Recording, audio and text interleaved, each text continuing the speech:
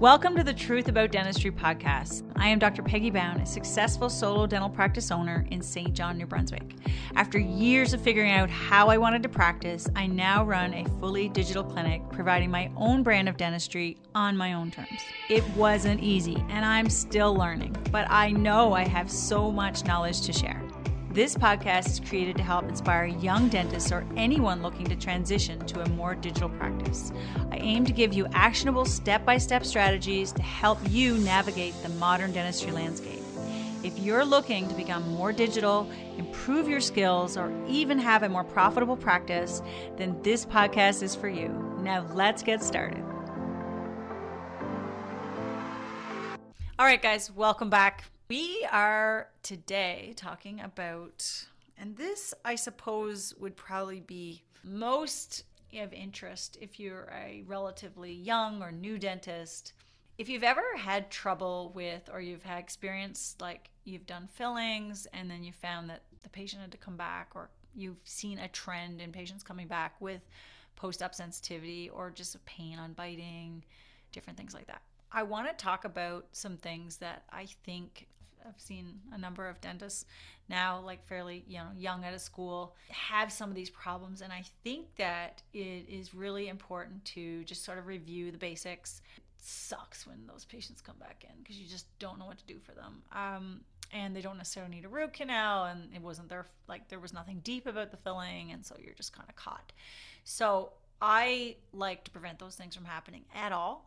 I don't have hardly any patients like of my own that happens to. And I think I have a fairly good system. There may be some things that I forget in this episode because, again, it comes pretty natural and honestly until I'm actually in the operatory doing it. But I'm going to try to remember all the little things that I do, because when I'm doing a filling, I'm very, very, very particular about these steps and doing things the right way to prevent this.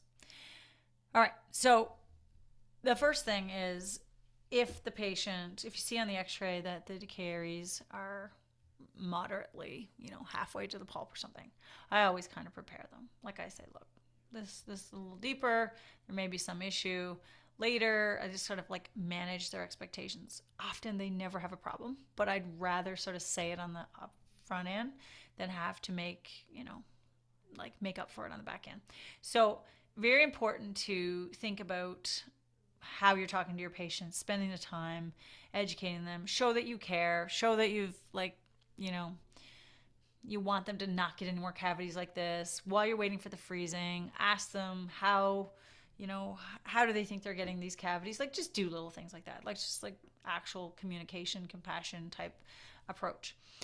Then if something goes wrong later, or they're having some sensitivity, they feel like they've built a trust with you and that you actually are a caring person. So I do think, like, not just coming in, giving them the freezing, leaving, and then come back in with the rubber dams on, that's not the way to treat patients. This is the best way. There's sort of a way, but it's not going to help you build the practice the way you need to, and it's also going to keep you, not give you sort of the backup of trust and that you're going to want from the patient if in fact something does go wrong.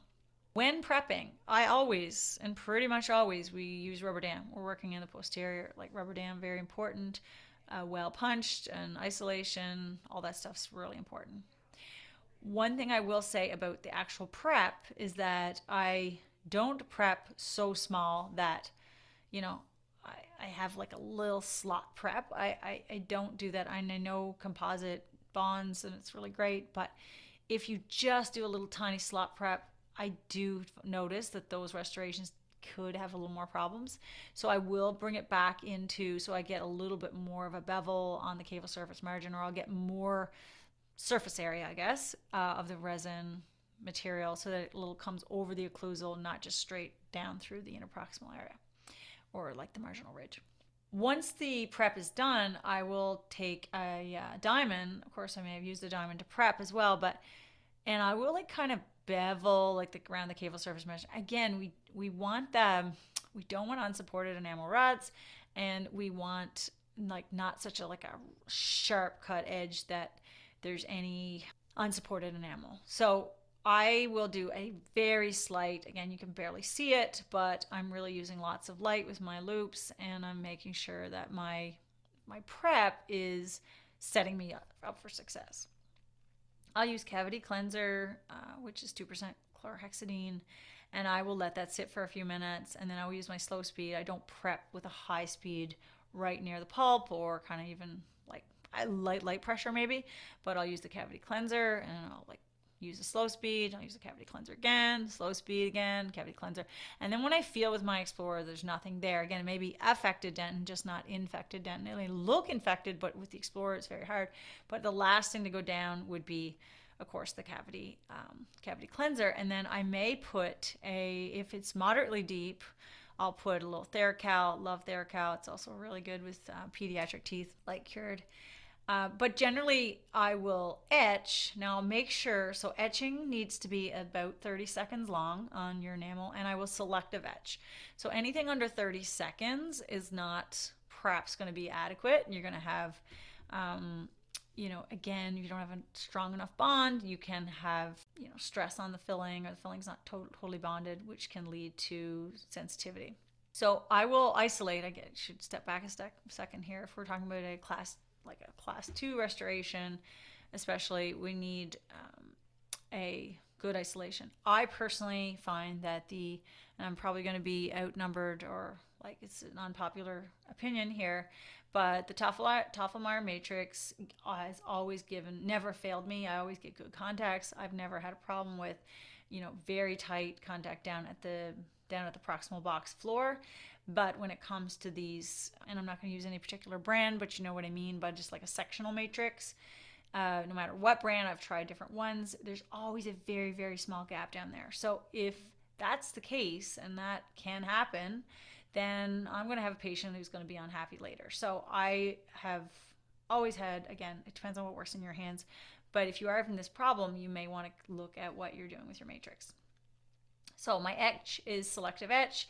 It only goes on the enamel. It barely goes on dentin. Certainly it may go on very shallow dentin, never on moderate to deep dentin. I do not etch deep dentin or even moderately deep dentin. In fact, for a t-shirt, I always said it should be on t-shirt. You guys are not going to think I'm crazy, but dentists don't let other dentists etch deep dentin is my slogan.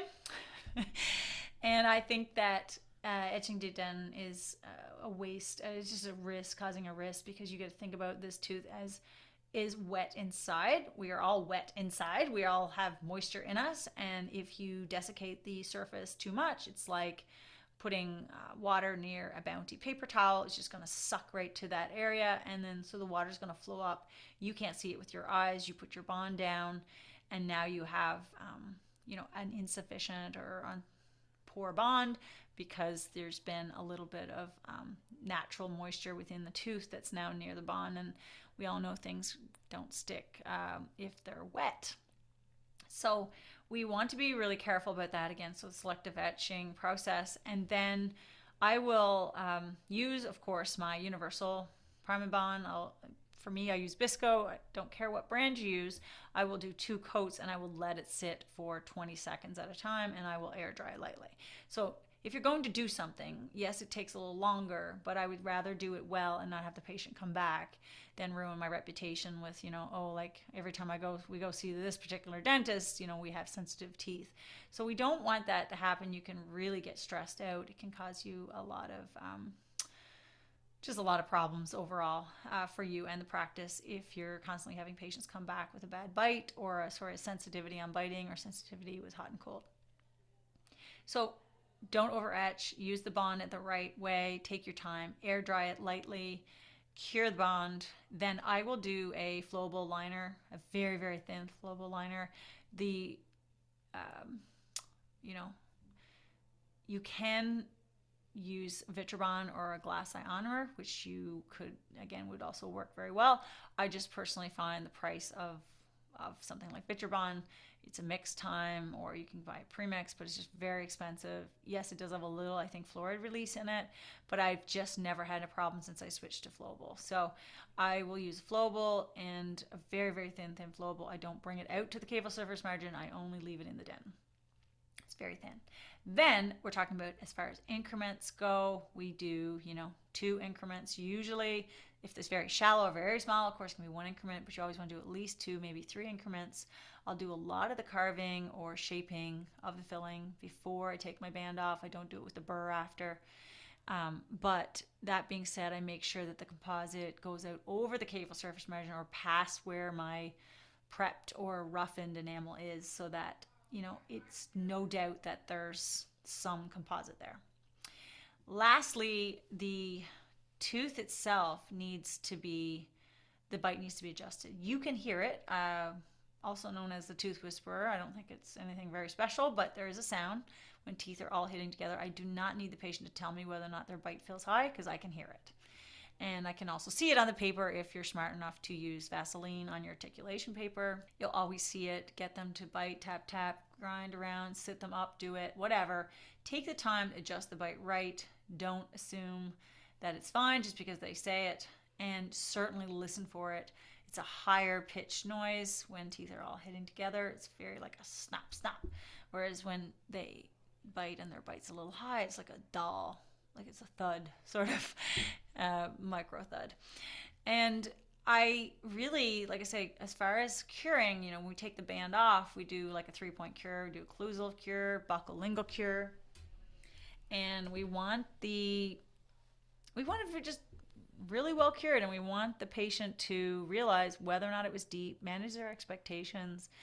Don't, one other thing I didn't mention, I guess, is that I see sometimes not rinsing the etch enough. So when you're rinsing the tooth, before you do the bond, before you start to dry the tooth, please, please, please rinse your etch a lot longer than you think. So you can't see it. There can still be, you know, remnants of the etch there. So make sure you use lots of water. I sometimes think I must be like a firefighter because of how much water I use, but I would rather do that than, like I say, leave a little bit of etch and then the bond doesn't work and then the tooth sensitive, and on it goes. So let me know how this resonated with you, if this is exactly what you do or if you have some other technique. But I certainly think that sometimes we have to think about the basics and we have to take our time, and that's all it is, and it keeps us out of trouble. So I hope you found this very short episode, helpful, especially if, like I say, you're a young dentist and you've struggled with this. You do want to really make sure that you're taking the time to do this right. All right. Have a great day, guys. I will see you next week. Thank you so much for listening. I really appreciate you taking the time out of your busy day to listen to this podcast. And again, hopefully I inspired you in some way. If you feel this was helpful, or you have any colleagues that you think would really maybe enjoy some of the content like this, we're going to be here every week. And I would so appreciate it if you would subscribe to my channel and also share this little discovery of this new podcast with your friends and colleagues. If you do want to reach me, you can certainly find me through my social media channels, Dr. Peggy Bound or Peggy Bound Dentistry, or you can reach me on my email, peggy@smilesbybound.com.